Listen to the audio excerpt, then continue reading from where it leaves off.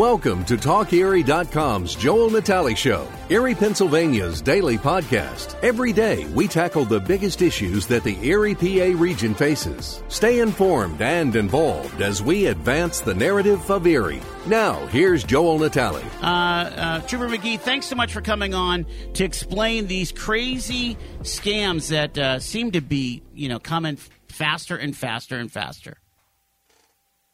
Hi, Joel. Thank you for having me. Alrighty, so tell us a little bit about yourself. How are you? Have you transplanted into Erie, or you kind of grew up around here? I don't really know how the state police system works. If folks kind of get assigned from the statewide database, or what? Right. Well, a lot of people don't realize that I'm actually out of Troop E Franklin, and Okay. Troop E consists of Erie, Crawford, Warren, and Venango. But, we're talking about scams and advancements of technology. Well, that's what allows me to be live with you on the air today out of Franklin. All right, terrific. All right, so what has been maybe the number one generator of complaint calls to the Pennsylvania State Police regarding these tech-based or information technology-based scams? There are so many, and it seems like just when we've heard what we think is, okay, they've used this tactic, and then another one is introduced to us by way of someone making a complaint, making a call. Certainly the advancement in technology means that these criminals have greater means of contacting us, and we're all potential victims with cell phones, with the internet, with social media apps, using our technology to make, regular everyday purchases. Any of these things could possibly open that door. Is the crime usually identity theft, or is it actual? I don't know if the word is larceny, where they're basically having people buy those Apple cards or Visa gift cards or whatever. I mean, I guess you're seeing the whole broad range of different ways that people are getting hoodwinked, if you will. Yeah, Joel. So what we probably see the most often are what you mentioned, the gift card type scams or the phone call scams, in which they may just have a little piece of personal information, but it's enough to make the recipient feel that, hey, maybe this is a legitimate call, and it makes them feel that, okay, they're very assertive, maybe they're very persuasive, and then they are then compelled to give up more information, thereby becoming a victim by believing the caller. And is that coming from social media use? I mean, when you're in a you have a public picture or say of you and your nephew on Facebook, and then they go and they act like your nephew and he's locked in jail somewhere, and can you send so much money, but you have to do it through an Apple, an Apple card or what have you, an iTunes card or whatever. Is that a typical scenario or one of the many? Yes, that's exactly right. It seems like you completely know what you're talking about as far as these scams that you must have been made aware, or you're doing your own research. That's exactly right. Having social media apps sometimes, as helpful as it may be to help us be in contact with people, without us even realizing it, we may be sharing more information than we want to. So that's a perfect example of grandson, nephew, cousin, son, daughter, if we don't have our social media apps set up to be private and with the location service turned off, there's a lot of information these scammers are able to obtain by our own digital footprint. And that, that's exactly a piece that you're saying. They target to us on an emotional level where, grandma doesn't want to see grandson or hear that he's in trouble, and so then she believes the caller, thinks it's real, and then is compelled, to act and send money, send a gift card, send bail, whatever it is that the caller's asking for, where, of course, it's just a scam. All right, so you just brought up something there, almost like a mitigation of one of these scams. Are you suggesting that we should turn off location services, or how should we do that? Well, it certainly is a one way. There's different things that we can do, but that's one way that we could possibly create more security within our own social media apps. Also, not just friending people or following people who we don't really know personally. Make sure that your actual audience is who you intend it to be. Oh, that's huge there. And again, you're saying location services on the social media apps. If you need to use it for your GPS, for your Google Maps, that's a whole different story, right? Oh, yeah. Correct. That's different. Okay.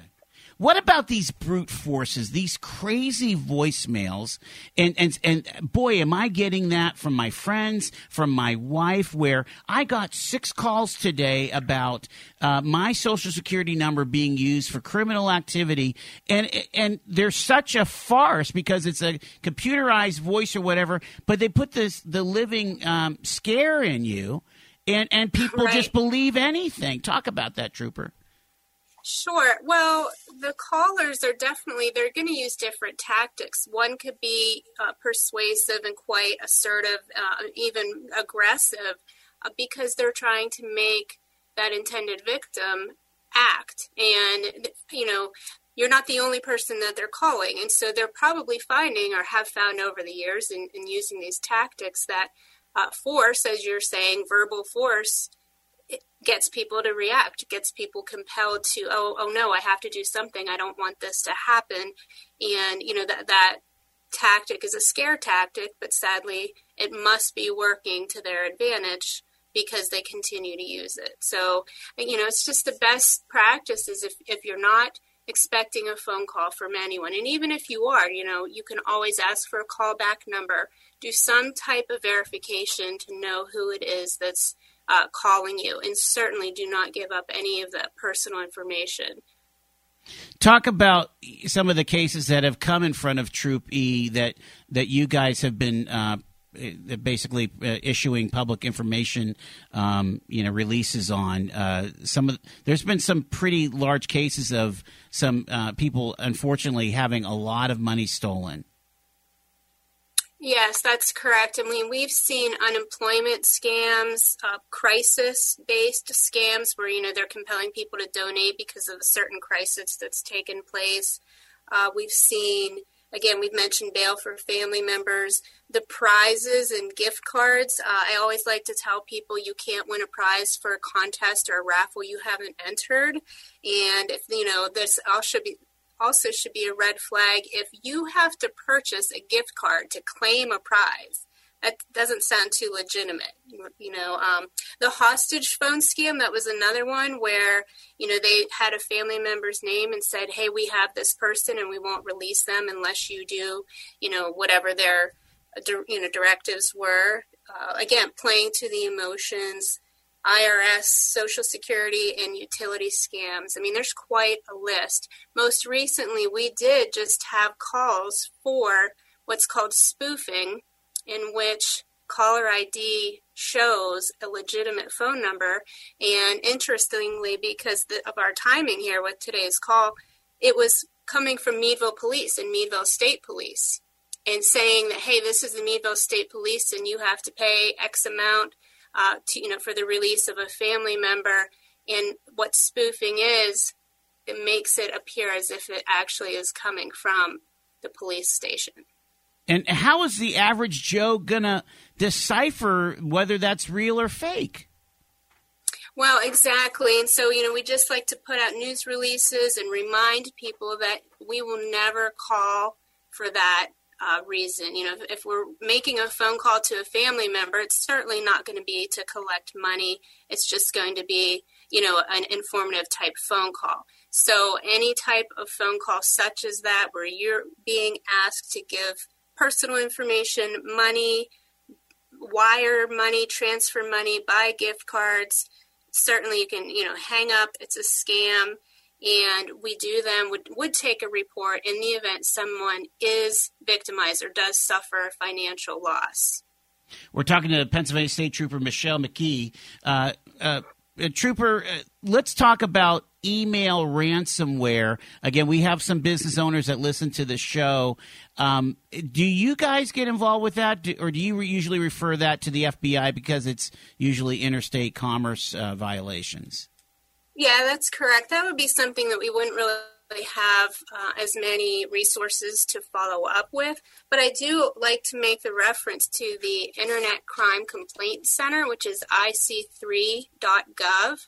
And that allows anyone to go on this website and make a complaint. It's then logged and tracked by the FBI. So again, that's the Internet Crime Complaint Center, or ic3.gov. Alrighty.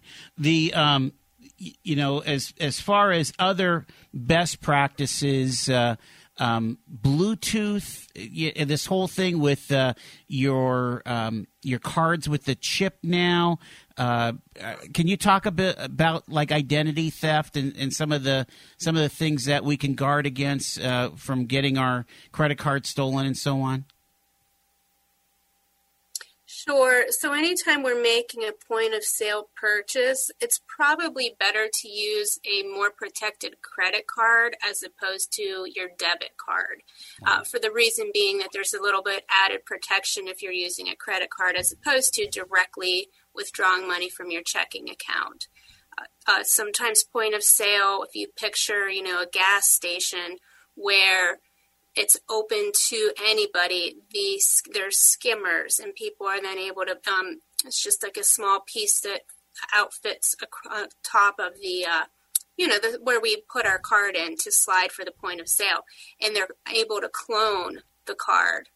And it's unbelievable the type of tactics that they're able to use, but that is occurring. So without you even losing possession of your debit or credit card, it has then been cloned into this little chip that's, magnetically traced your phone number or your credit card number, and then they can just clone it and create another one using your information at a completely different location. So that is another type of thing that we do see.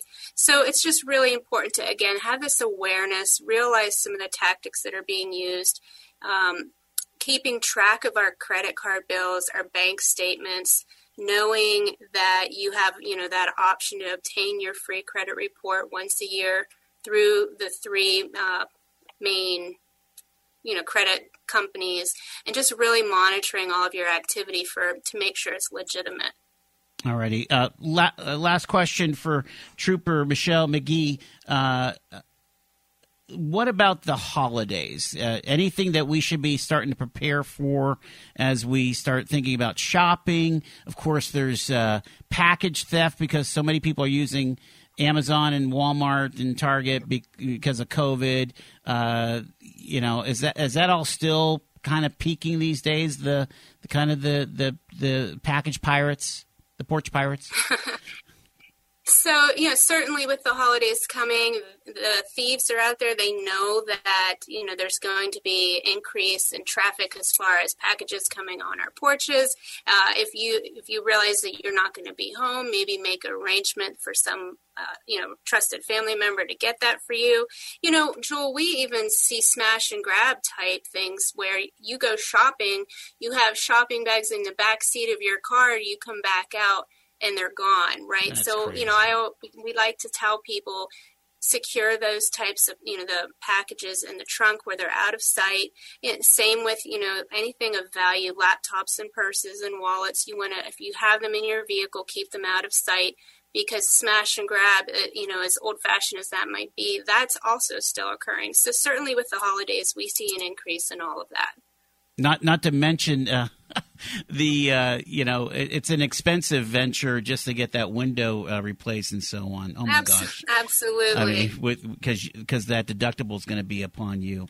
Well, we really, really appreciate you taking the time. And is there any way to fight back from getting these spam calls? Do you recommend some of these apps that won't ring your phone if they don't know the number, or are those, potentially have spamming abilities to them as well?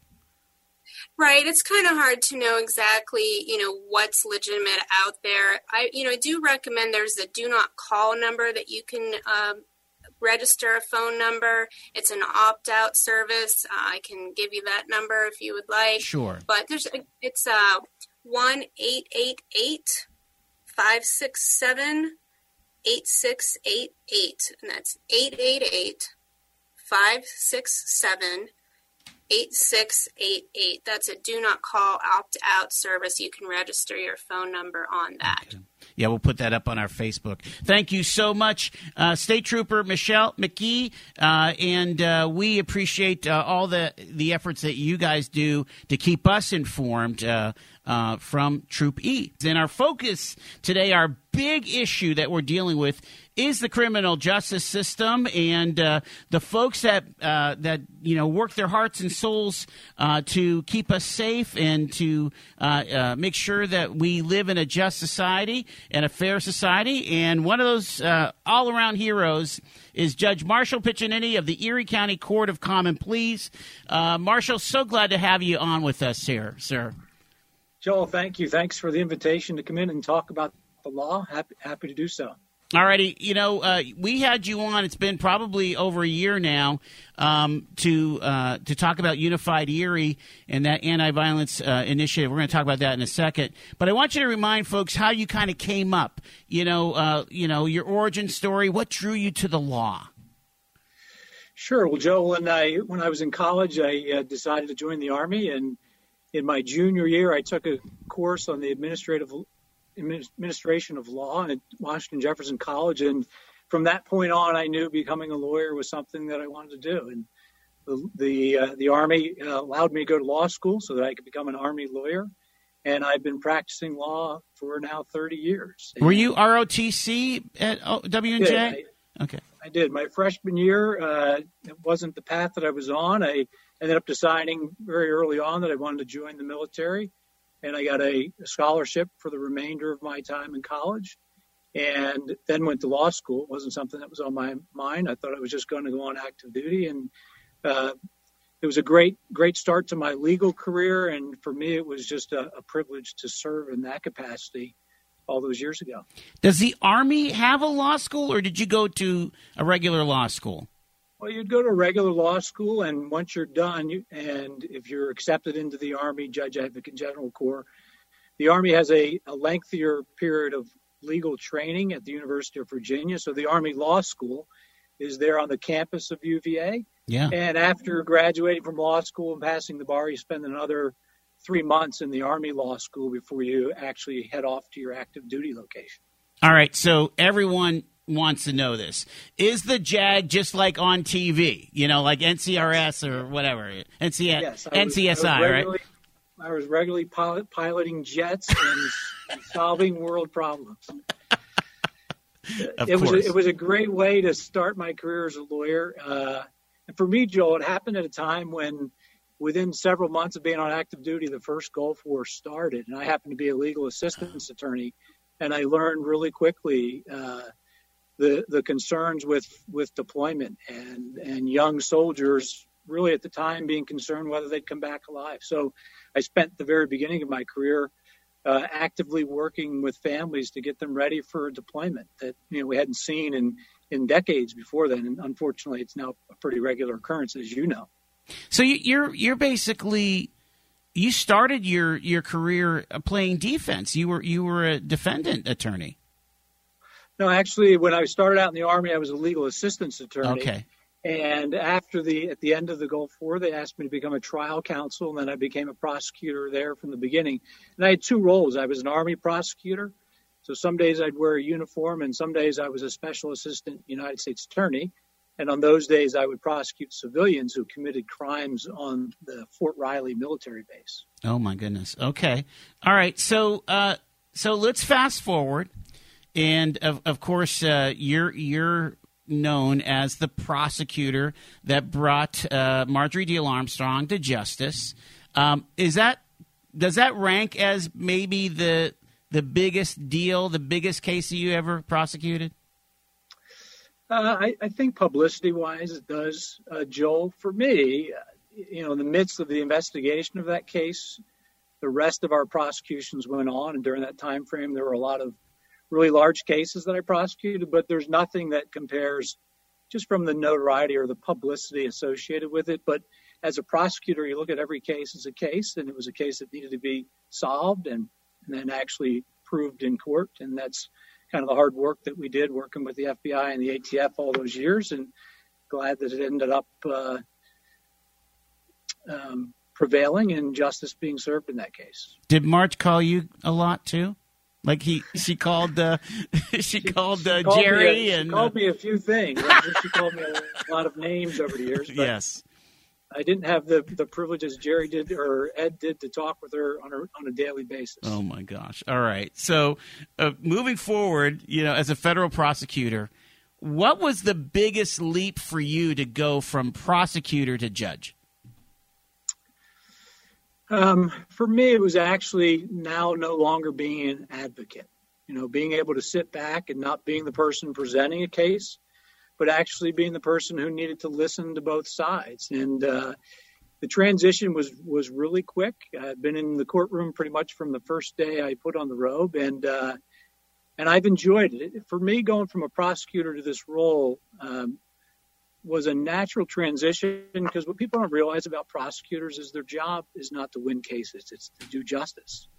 And unique from other lawyers, I had the opportunity, if I didn't think that justice was served by a case, the case shouldn't be prosecuted. So I had that. I was armed with that. And then I had 30 years in the courtroom to prep for it. But that was the biggest thing, to be the person listening, not the person advocating. So, we're in some unprecedented times here right now. Just on this massive global level, because you've seen it at a lot of different levels, do you feel that the U.S. judicial system is fundamentally fair to everyone? Joe, I take a different approach to this topic than a lot of the things I hear in the community. And here's why. Because I lived in that system for almost 30 years. And I believe that the Constitution of the United States, and I believe firmly in the way, at least in which I practiced my job, that I believe that it is a fair system. Are there cases where unfairness seems to have prevailed? I think there are examples of that. But the system is built to protect all the citizens in an equal way. And one of the things that I look at, even when I'm doing cases on the bench now, is, are people being equally protected under the law? And I committed to that in the justice system as I commit to it now as a judge. And I understand the talk about the topic. Yeah. Well, and I want to go a little bit deeper because, again, there's a lot of talk about racial inequities and racial injustice. But isn't it almost more about socioeconomic differences? Again, if I can hire, I don't mean to use a slur, but let's say I can hire the Philadelphia lawyer. Do I get better outcomes in the judicial system or no? Well, first, since I'm now seated as a judge, as we talked before I came on, and I'm always very cautious as a judge to make sure that I'm happy to speak publicly. I think judges are in a unique position to talk about the law. Sure. But I can't do anything that might question my impartiality or would suggest in any way how I would rule in a case. Yeah. But that said, because of my background and my being on the bench now for about 14 months, I understand the claims or the realities associated with those suggestions. But I don't think you're actually getting to the root issue. Okay. The root issue isn't the socioeconomic issues that result in the level of lawyering that might come into the courtroom. I think you're onto something, Joel, that it's much more fundamental than that. It is those root causes, those socioeconomic issues that might lead someone on a path that might cause them to be in the criminal justice system. And that's where I think as a society, we could do better in resolving those issues.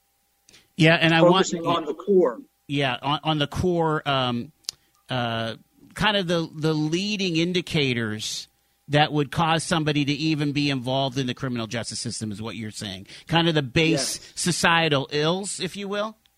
Yes, and Joe, I do see it in the courtroom without talking about cases.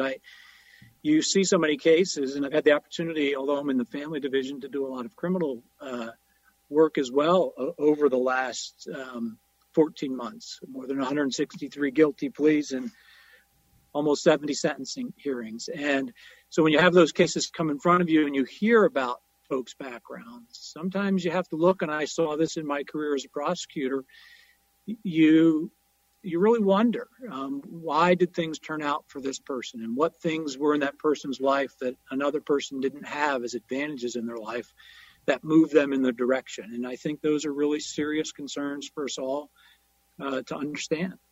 Yeah, just a little aside. Years ago, it's got to be basically 20 years ago, I had the opportunity with a worship band to lead a service at SCI Albion. And, we had a packed house, Marshall. And I looked out there and I said, I could run into any one of these guys on the street. They might be bankers, they could be lawyers, they could be, professionals, they could be, service, doing service industries and so on. But here they are incarcerated.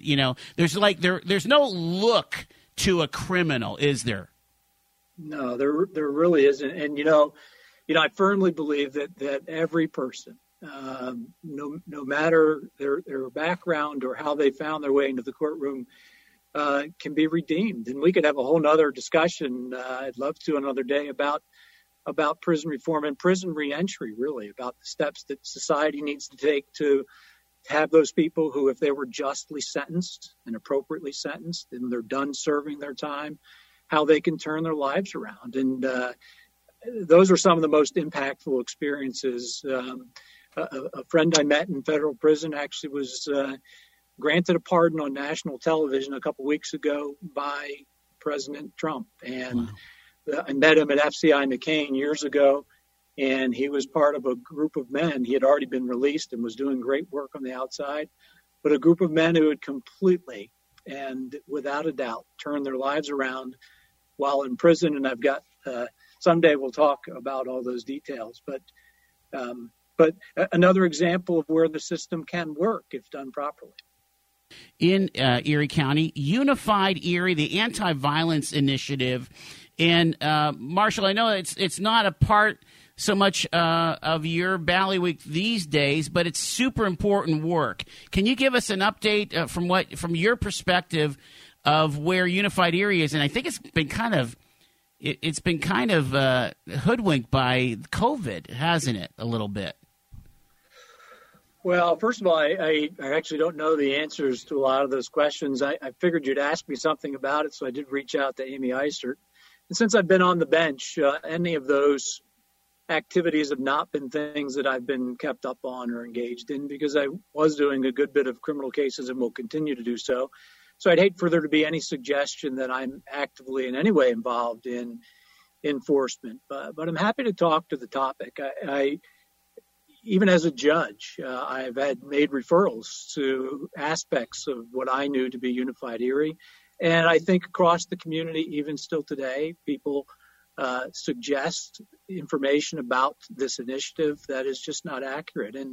And the truth of the matter is there are three prongs to this problem-solving initiative that a whole team, I was just part of a team that helped create. And those three prongs were prevention, reentry, and enforcement. And we tried to do much like what we just discussed in your earlier segment about getting to the root causes of why folks are engaging, not just in criminal activity, but problem behaviors, and try and get the kids so they don't turn in that path. And there was nothing but very laudable things about it.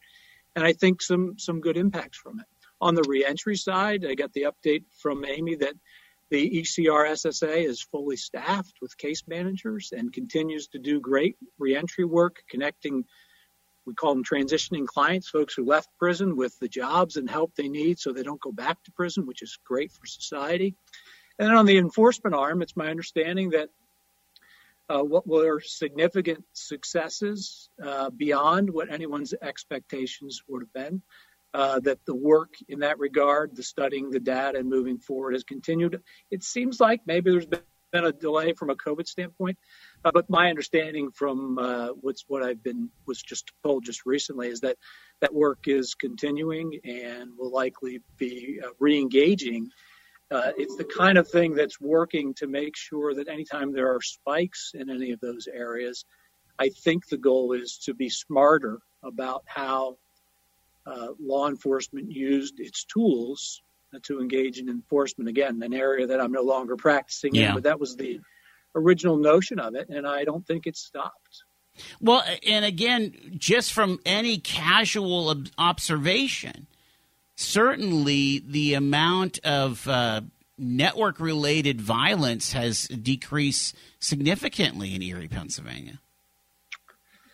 I think in the beginning, again, and I don't want to comment about any current cases or anything associated with it, but the history of this from a data standpoint was very rapidly and very drastically seeing an absolutely a complete drop and an actual end to what was at the time gang-related homicides and substantial numbers of the reduction of shootings. You know, remember just hearing the families who just didn't want to go out at night and they're afraid for their kids because there were so many shots fired, and the law enforcement team had done significant work with the data folks to reduce those numbers. I'm not involved in whether or not those things are what they are today, but that was the nature of that approach to solving that problem. You deal with a lot of cops on a day-to-day basis, police officers. They're under a lot of stress right now. Anything you want to share from your point of view that way? And again, they have to present proper evidence in front of a judge for to make that decision or whatever, or in front of a jury. But a lot of stressors in all of the criminal justice system. Is that an accurate statement? Yeah, I think that's accurate. I probably won't speak to those other issues because I could have police officers in front of me where I have to evaluate my own sense of their credibility, and I leave that on a case-by-case basis when hearing them in court. Societally, as a judge, I still live in the community. I understand those pressures.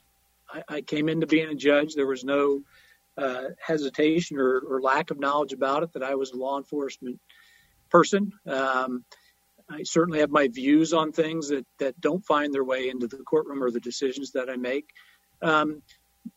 What I like to see is a society where everyone is treated fairly, and that not everyone is painted with the same brush, no matter who they are. And we look more closely at how both police officers and members of the community are viewed. People should be viewed on their individual merit. Yeah. Do you feel that we're at a place where we just continue to kind of draw up sides, that there are these cohorts or these I don't know. It just seems like everything has become political. Everything has become with a higher temperature, if you will. And I had Brian Kelly on with me yesterday, and we talked about how, as a people of faith, it's our job to be peace bringers, and they even, I don't know. I'm rambling, but I think you kind of get what I'm getting at, of how do we bring the temperature down and come together as a society and community. Well, I think, Joel, this is what I've learned in the last 14 months as a judge, that the court and the law and the Constitution of the United States ought to be held up as the means by which people are protected. The Constitution is a beautiful thing that provides for the equal protection of the law for all people who are created equal. And I wish we were at a point where people would turn to that. No matter who they are, they're protected by those things. And the polarization, though, is obvious. Everyone knows that we are so polarized in so many areas. For me, it hurts the public discourse when people don't treat other people with the love and respect that I attempt to treat everyone that walks into my courtroom with respect. And it's very clear to my staff that when they walk into my courtroom, regardless of what they did or why they're there or what their demeanor is, that day is the most important day for them. And, we need to treat people with that level of love and respect that again, it's deeply rooted in our faith. And I tried to practice that way, not only in my life, but in my former law practice, and now on the bench as well. It really allows you to have the courtroom kind of being, I don't know if a safe place is the proper word, but saying, hey, this is where we lift up the Constitution and the rights of the individual, even as we execute justice. Yeah, and that's what the court system is all about. It's resolving conflict. I tell folks in the family law area all the time that, listen, our preference is that you work out these differences on your own. It's best for your families. But when you walk into this courtroom, if you're not able to resolve those real differences, then the judge is to be the arbiter of those differences and fairly hear from both sides and to do what's best and what's right. We're talking to Judge Marshall Piccinini. He's on the Erie County Court of Common Pleas, 14 months on the bench. And how many cases did you say? Like 150? My staff's been doing a great job keeping we wanted to really have benchmarks. How did we know what we were doing? And so each day since the day one I've been in, and over those 14 months, even though I'm limited in criminal areas, haven't done really many this year, 163 guilty pleas, 63 sentencing proceedings, 100 temporary and 85 final protection from abuse hearings. Wow. 80 indirect criminal contempt bench trials. And this is just an example of how busy this bench is. And I'm so impressed with the judges, the 9 judges that are here, all the work that they did when they were shorthanded. Yes. And that's just a sum of it. 60 custody trials, 84 custody contempt hearings. Now that you're on the bench, you're seeing a diversity of cases, a lot in family law. Let's first off explain what family law kind of entails, and then we could talk about some of the things that people deal with. Maybe what brings it to bear, and how people can maybe better navigate the law that way. Yeah, so when I came on the bench, I think people thought the natural thing that I would be doing primarily was criminal, and frankly, I didn't want that to be the case. I was glad to be assigned by President Judge Trisilla into the family division, work closely with Joe Walsh, who runs that division. And in the family division, we're really talking about all family-related matters, child custody, child support, and in that realm as well, our juvenile delinquency cases and our dependency, our child protection cases. And as well our protection from abuse arena as well. So it's a broad swatch within family law, and these are all areas where I didn't practice as a lawyer over 30 years, and I really wanted to jump in quick to try and learn as much as I can. And I've learned so much and have such a higher level of respect, not only for this area of the law, but for the good that you can do in people's lives and how deeply hurting families are in this community.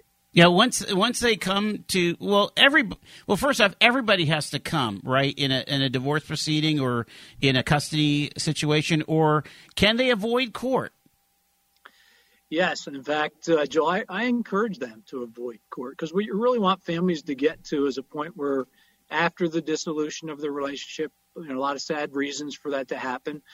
It's best for their kids, for them to model for their kids how to resolve conflict. And so I encourage people not to come to court. And yes, they can mutually agree to custody orders. The Domestic Relations Office has a great program for attempting to conciliate those resolutions. And only when they're not able to do so do they end up upstairs here in court to have custody trials. And again, it's even when they're ready for court, I still encourage them to do what's best for their kids, and often that is to come to some sort of an agreement that they know is best for their kids without me, a perfect stranger, resolving those things for them. But I'm happy to do it if they can. Is there a percentage of cases that would come in front of you as a family court judge? Is it like 5%, or is it much higher than that? I don't know. I think on any given custody trial term now, I have 20 custody trials scheduled that we just finished and coming up in November. So, that's 20 for me, probably 20 across the other judges. So 60 cases probably in a term, averaging. And that's a lot of trials to do, but I don't know the total number from domestic relations. It's substantially higher than that. Because, again, these are the cases that are not able to be resolved by the parties. Just as a lay observer, that's a lot of broken families. Yeah, it really is, Joel. And when you hear their cases and you see the way they interact, I think you recognize, the deep hurt in these families and why things were broken. And here you are in the middle attempting to resolve things where the children are in the middle. And just do your best to do what's in the best interest of those children. And there's a good structure in Pennsylvania law to conduct that analysis, which we all use in the custody trials. And so, a lot of hurting families, but a lot of good that can come if you can get the parties to understand why you've decided what you've decided, or to get them to come to terms with what's best for their kids. Do you ever assume kind of a counseling role, or, how do you navigate that as a judge? Well, I think it's a little bit different in the custody realm than it's in your other civil cases or criminal cases, because there is that opportunity when you conduct this analysis of these 16 sentencing factors. And I do all of mine on the record, not in writing, and I do them in the presence of the parties out of respect for them. I want them to leave my courtroom understanding not only what I decided, but why I decided it. And so when you go through those factors related to the varying ways in which they've parented and how they get along and those things, you really do talk to them, because you want them to leave the courtroom not just with a custody order, but with some recognition that a third-party neutral person has weighed in on this and has given them some guidance or some structure for making things better for their kids. Is there one thing that you wish a couple that is going to, they have irreconcilable differences. They're going to, dissolve the marriage. But is there something that you wish that they could kind of understand at the beginning of that process that would make life a lot easier for those kids? It's so hard to you'll know it logically, you and I will. But when you're in the midst of that thing, it's hard to tell them those things. So what I try to do is to get them to at least see one thing, that it's not about winning. I understand the problem that you had coming into the courtroom, but this isn't about winning a case. It's about what's in the best interest of your kids. And I try to get them they already love their kids in almost all of these cases on both sides. But that tension in their relationship has been so vast that it's hard to move past that. Let's pivot to the juvenile courts. Again, isn't the idea of the juvenile jurisprudence to redeem that young person to society and, being gainfully employed and kind of making it? Yeah, Joe, and I may have, before I became a judge, I may have had the wrong perspective on it. Juvenile court is not mini adult court. Our juvenile court justice system in Pennsylvania is based on balanced and restorative justice. And really, there's three things that we really look at. We look at the child, the juvenile that's in court, the victim, in those cases where there are victims of the acts that they engaged in, and the community. But we're really looking at restoring that child. These are kids. And if you think there are some really serious acts that some of the juveniles have engaged in, but I look at it from a family perspective. How many of us who have raised kids or are raising kids now, their kids have done something stupid, something that may have been a violation of the law or an act of delinquency? Don't you want a system that's actually going to turn them around, surround them with the things they need, certainly make them accountable for their actions, but give them a chance to not have their life stifled because of a bad thing or a stupid thing they did as a kid? And so I think that's what balanced and restorative justice is all about. Making victims whole, but restoring the kid to a point where he doesn't just end up in the adult system. Do our juvie hall, the different places where they might get placement, are they adequate to the task? Well, it's interesting. It's not an area that I knew a lot about, but I've been very impressed, Joel, about when the disposition of a case results in a child being placed in one of those placements. Very impressed with the amount of work that's being done in those places. I had one recent where the kid was so excited to come in and give me the workbook, and it was about 2 inches thick of all of the programming that he had completed.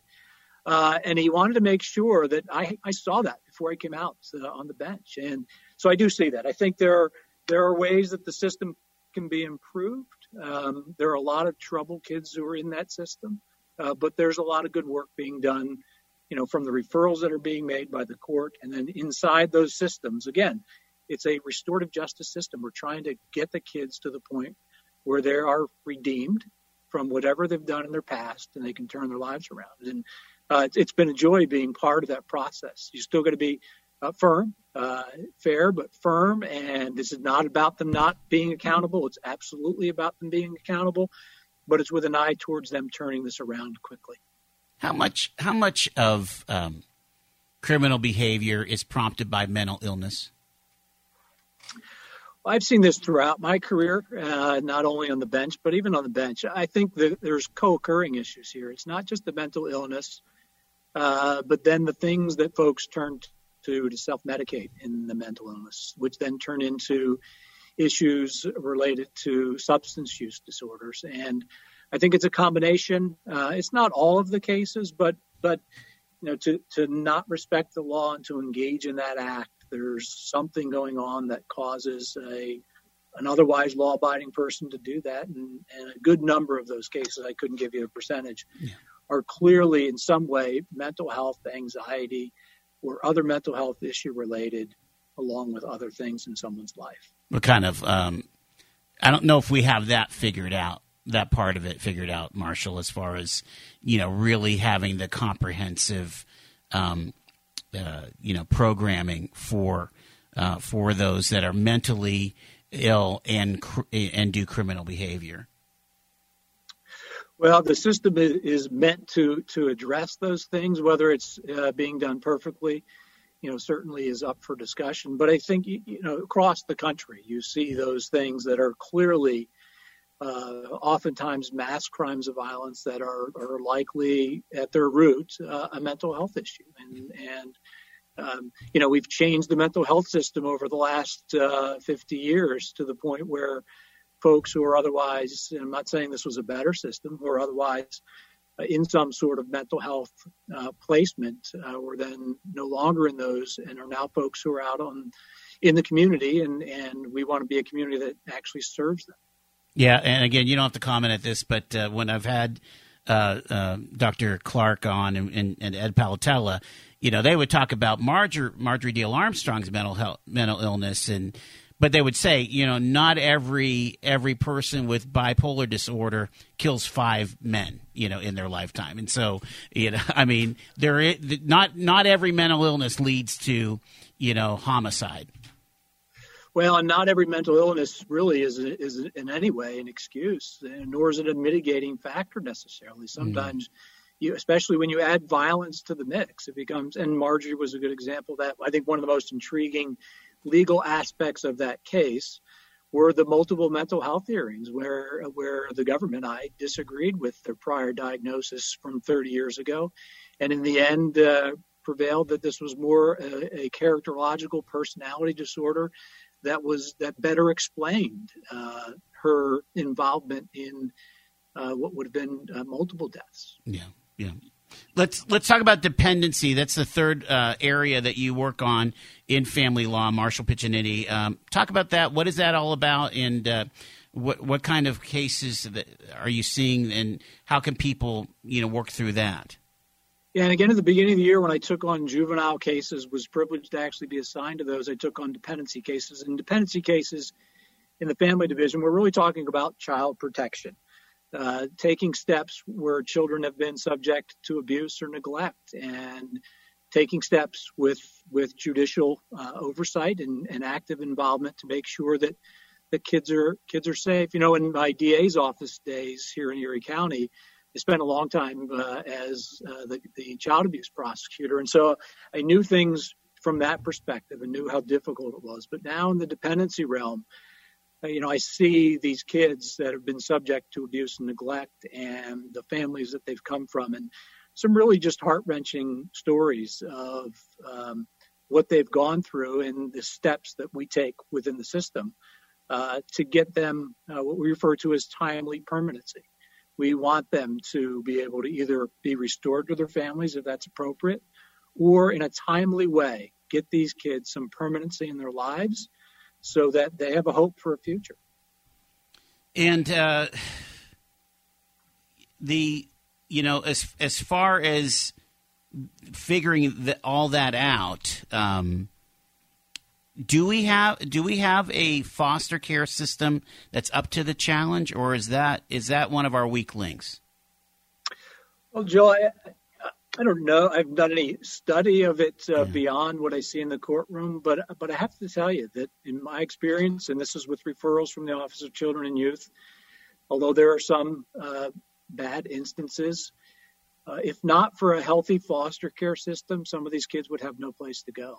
And a lot of those foster families are also pre-adoptive sources for these kids. And I've marveled at some of these homes where kids who were, because of abuse and neglect, just really didn't see a lot of hope in their lives, but then because of loving either kinship care, family members who brought them in, or people in the foster system loved them and supported them, and all of those diagnoses and things that used to be existing in their lives, they're now happy and they're healthy. And if the matter goes to the point of a termination of parental rights and into adoption, a lot of those foster families are adopting these kids. So I see a lot of positive in it, and that's not to say that there can't be improvements. And if folks are interested in fostering children, I see the faces in the courtroom of the families who love these children and have taken on that commitment, a huge commitment.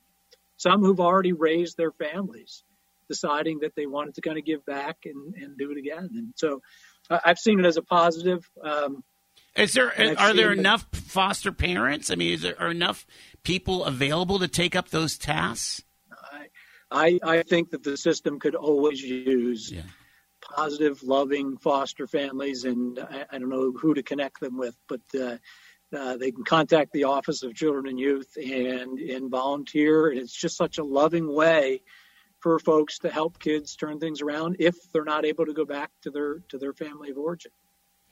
Do you see a bridge or a link between your work in the family court and some of the work that you're having to do in criminal court? I mean, sometimes the outcomes don't work out, do they, Marshall? I've really seen it in ways that before I was a judge, I didn't really think much of. And I had it happen in court sometime over the last few months. And in an instance where an individual had engaged in some violations of the law, and I anticipated that the root cause of those issues, because you could actually see in the person's history a change at a certain date where schoolwork was not being accomplished, and then they were getting in trouble. And I assumed that it was all drug use. And when it came down to it, it really was that moment when their parents separated and then divorced. And then I was in that midst, I was like, wow, this all started in a dissolved family. And then for all the reasons for that child not being equipped and cared for, or at least not feeling loved, turned in other areas. And then it turned to activity that violated the law. So, and that's just one example for me, and just really eye-opening. All of these things in the justice system are connected, and I think I'm just speaking for myself, but I think my colleagues on the bench likely agree that we do see so much crossover in all these areas, and it comes down to the core of getting to the root causes of what's going on in people's lives and trying to turn those things around.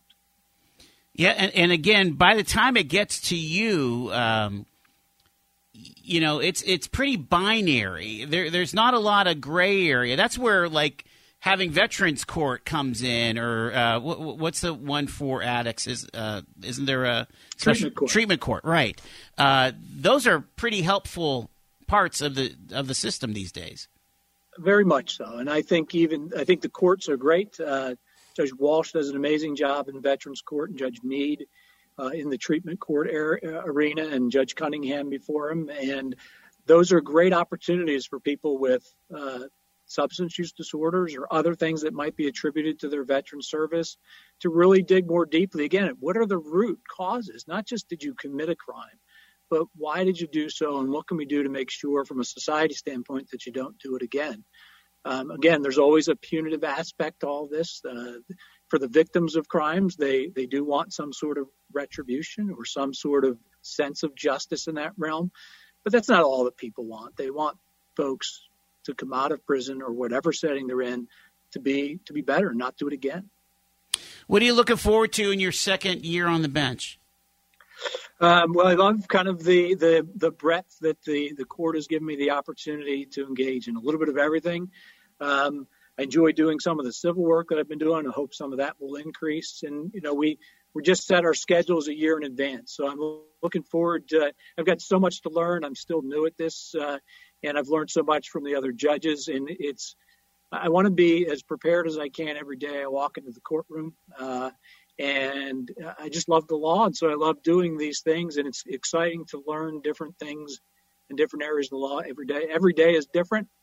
I'm glad and honored to have been appointed to do this for the last 14 months. Give as last word, give some advice or some encouragement to those that might be in doubt that our society is a fair one. Joel, in my life experience, I think folks need to start more closely engaging in relationships with other people around them who they don't otherwise know, and then engage the system, not oppose the system, and engage. And again, I had a talk yesterday, blanket yourselves in the Constitution and the law and in the judicial system, where our job is to treat people fairly when you walk into our courtroom and to do and to dispense appropriate justice. I've lived in this system for 30 years. I know how I've engaged in it. And in my relatively short time on the bench, I know how I want to see it be. And I know that the system, that it can work. And that's my goal, I'm sure, with the other judges as well. We want a judicial system that is fair and just and works. And it's my commitment while I'm a judge to do, and I'm sure all the other of my colleagues feel the same way. Judge Marshall Piccinetti from the Erie County Court of Common Pleas. Thank you, Marshall, for your time, and what a great conversation. Thanks, Joel, for having me on. Appreciate it. Thank you, Shani, Bill. Take care. All righty. It is 5 in front of 5 here on Talk Erie. You've been listening to The Joel Natale Show, Erie, Pennsylvania's daily podcast from TalkErie.com. Subscribe to our show on your favorite podcatcher and get involved by emailing Joel@TalkErie.com.